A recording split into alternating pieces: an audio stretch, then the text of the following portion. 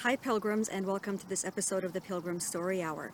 And on today's episode, I'd like to share with you some reflections on this whole idea of dying and being reborn during pilgrimage.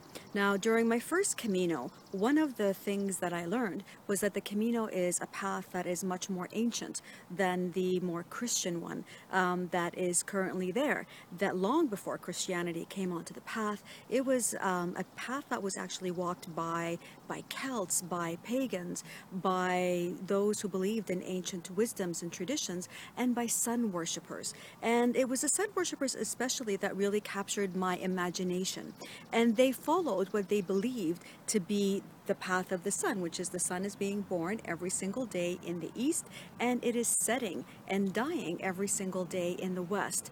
And every single day was of their walking was a personal reenactment of the journey of the sun, of dying a little bit every single day and being reborn every single day, so that we leave behind those things that no longer serve us and we pick up those aspects that we feel will help us and empower us on our journeys moving forward. And the destination of these sun worshippers as they followed this trajectory of the sun was not Santiago de Compostela, obviously. It was down at the ocean. It was Finisterre. It was the end of the world, where some of the traditions that they must have practiced are carried on today. Things like burning of your clothes and the burning of the things that no longer serve you as a ritual in terms of leaving behind all those aspects that we wish to have remain on the path, and then taking a bath or going and dipping into the waters of the Atlantic in a symbolic baptism, if you will, so that you are reborn again. So this whole dynamic of dying a little bit and being born a little bit, allowing more light to shine through us, is something that for me especially was very powerful during the Camino. And most curiously, when I actually arrived in Finisterre, it was in Finisterre that I would meet Alberto, the Spanish pilgrim, who would walk to Jerusalem with me.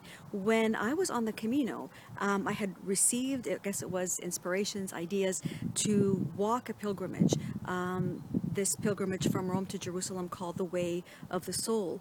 And I was planning on walking it alone. And when I wasn't certain and I wasn't sure if it was the right path for me, but by the time I arrived in Finisterre, it was something that was very clear in my mind, and I was determined to go ahead and pursue it.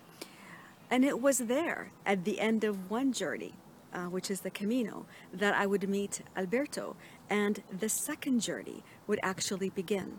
And it was always, Finisterre remains to this day a very symbolic and a very special place for me and for Alberto because of that. It so clearly symbolized the ending of one journey and the beginning of another journey.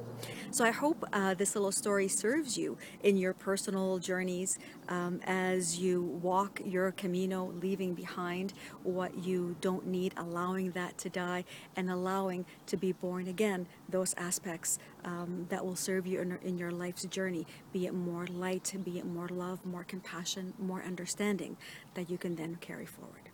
Thanks for tuning into this episode, and I look forward to our next story together. If you want to learn more about me, walkingforpeace.com is my website. Thanks again, and buen camino, everyone.